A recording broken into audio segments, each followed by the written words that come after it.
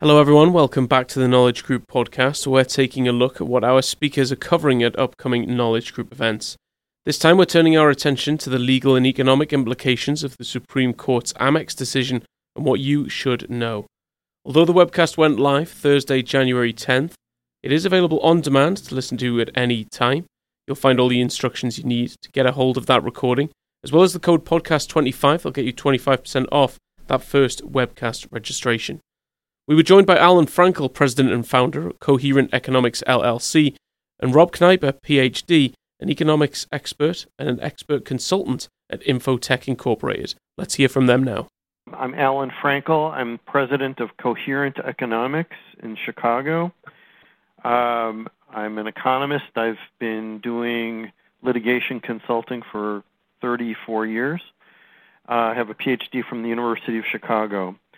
I'm going to be speaking about the Supreme Court's decision in AmEx and what it means, what it might mean, and I give some practical advice for litigants and for companies that might face litigation sometime that might arguably operate in a two-sided market or be a customer or potential victim of market power or monopoly conduct in a two-sided market, or something that could be alleged to be a two-sided market.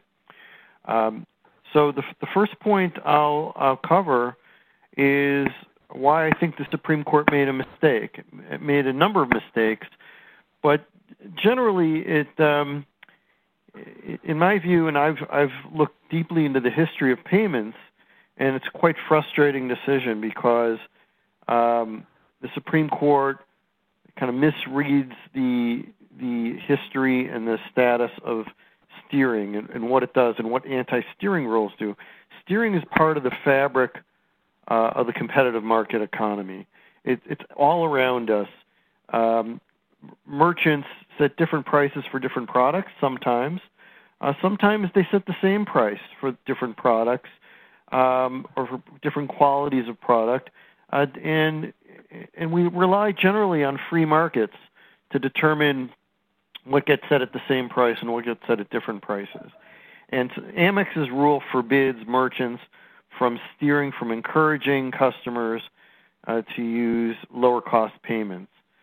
In my view, it created and exploited a market inefficiency rather than solving one. So I'll go and explain that in our program.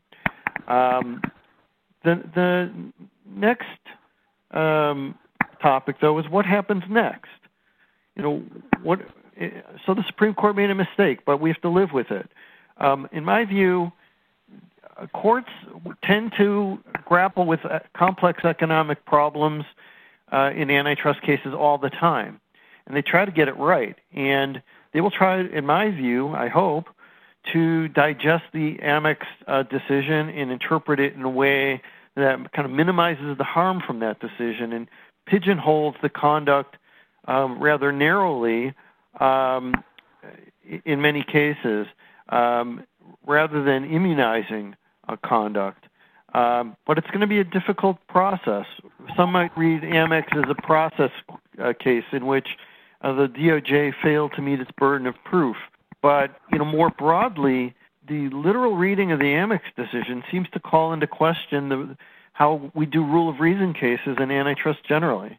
To put a finer point on that, if a plaintiff, as the court found, has the burden to show overall harm in a two-sided market, in other words, in the credit card industry, higher merchant fees harm merchants, but were alleged to benefit cardholders in a different, in what I view to be a different product market. But in any event, a different set of parties are the beneficiaries of the conduct, then suffer the harm from the conduct. Now, even that's a nuanced issue, and in my view, all consumers in the aggregate are harmed by these practices.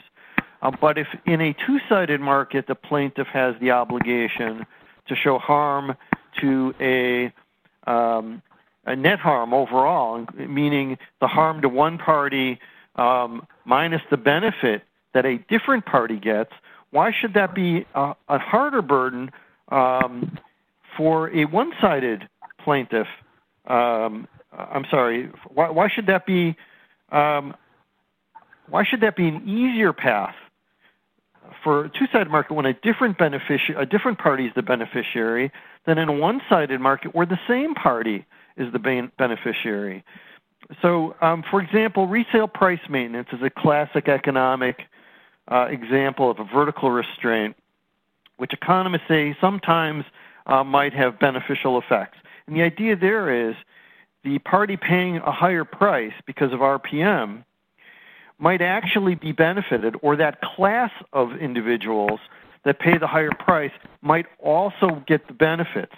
And the common example is retailers are forced to charge a high price. As a result, they compete on other dimensions and offer services, selling services in showrooms, and experienced personnel and maintenance. And the idea is that the people would be happy to pay a little bit higher price to get those additional services, and the people paying the higher price are overall better off. Even if there are some individuals who don't need the services, consumers of the product as a whole, that group, that class of consumers, buyers of jewelry, say, benefit by the experienced salespeople in showrooms and the like, and are better off. So why should, in a rule of reason case, I note the Supreme Court notes in passing in dicta that it was undisputed in the case that there's a three-step burden-shifting exercise in rule of reason cases, but they seem to blow that up. They seem right if a plaintiff in a RPM case, for example, shows there's harm to the buyers, they paid a higher price. Whose burden is it now to show that there's overall harm, that the benefits to the same buyers don't outweigh the harm to the buyers from the higher price? Why should it be harder for a plaintiff to sustain that burden when a different set of parties is benefiting than when the very same parties is benefiting? So this could foretell a reordering of the rule of reason process overall. So that's sort of the main concern that some might have about where this will go next. In my view, the decision does not immunize anti-competitive conduct. Courts will still have to, in the end, get to an efficient result. It would be, I think, there will be a strong force pulling courts and the Supreme Court ultimately towards getting to efficient, competitive outcomes in cases. And if they need to walk back from AmEx a bit or pigeonhole it as a burden, a failure to meet the burden of proof in that particular case, maybe there will be ways to do that. I'll end with some notes on, what parties should do. I think plaintiffs need, obviously, to explore two-sided defenses thoroughly in the discovery process and in the pleading process. And defendants should offer them up voluntarily and early and often, and should make it, if they really believe that they have a two-sided defense, springing it at the last minute in an expert report might not be very convincing, but if it's part of the record in the case from the very beginning and in the business documents, it might be a bit more persuasive. Although, I have experience with parties that, adopt this as a mantra. I'll make one final point, which is that these two-sided defenses, if the burden really is on the plaintiff to show overall harm, that's a burden of proof that might be insurmountable in many cases if the court's going to require precise quantification of these effects. I was involved in one two-sided case where the harm to parties on one side was alleged or claimed by the defendant to be more than offset by enhanced user experience on the other side of the market. Well, they didn't offer a way to quantify or if the price goes up by a factor of 2 or 3 on one side, but there's enhanced user experience on the other. Is that the plaintiff's burden to quantify and value that overall? We don't normally in one-sided cases require precise quantification. So why in a two-sided case where it's a different set of beneficiaries should the burden be harder and higher on plaintiffs to overcome? So I have significant concerns about where this is going to go, but I'm guardedly hopeful and optimistic that in the end courts will gravitate towards sensible, efficient outcomes. Hi, I'm Rob Kneiper, and I'm an economist with Infotech, which is out of Gainesville, Florida. I have been working as an antitrust economist for 28 years now, over 10 years of which was with the Federal Trade Commission. I have worked extensively in markets that have aspects of them which could be called two-sided, or in the academic literature that's sometimes called multi-sided platforms. And I'll be, along with Alan, focused on some of the key implications of the Supreme Court's American Express decision.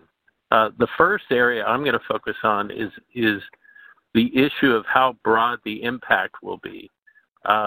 There is part of the decision that notes that the two-sided arguments that the Supreme Court made are limited to transactional two-sided markets. But there's other language in the decision that suggests that the application might be broader than that.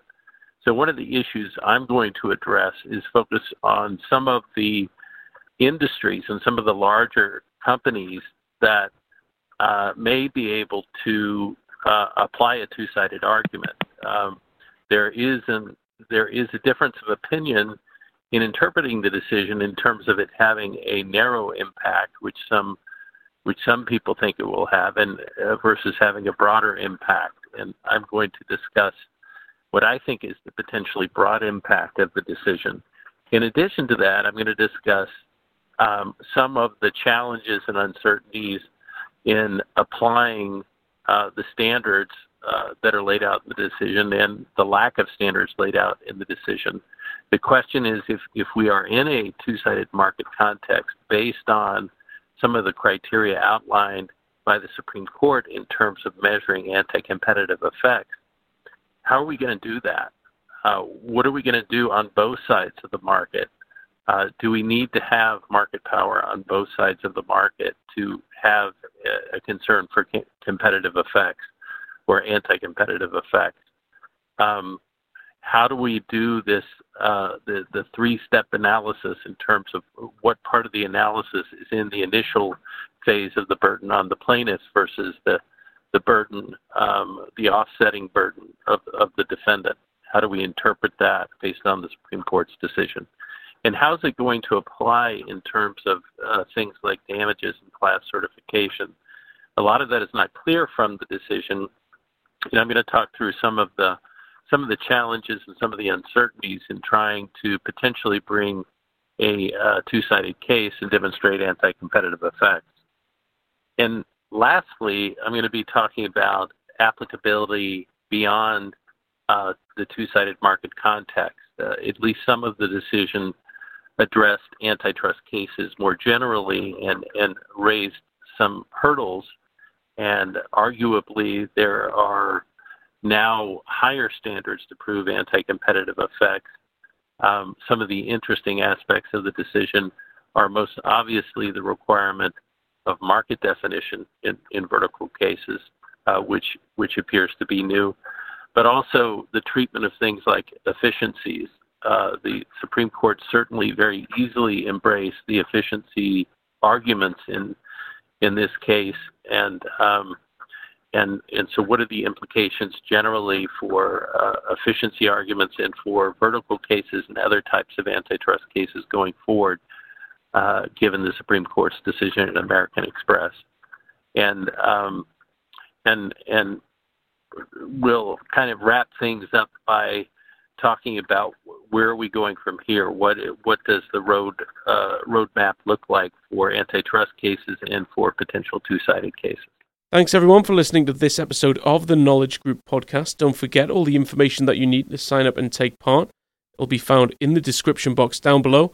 The code podcast25 will also be found there, giving you 25% off that first webcast registration.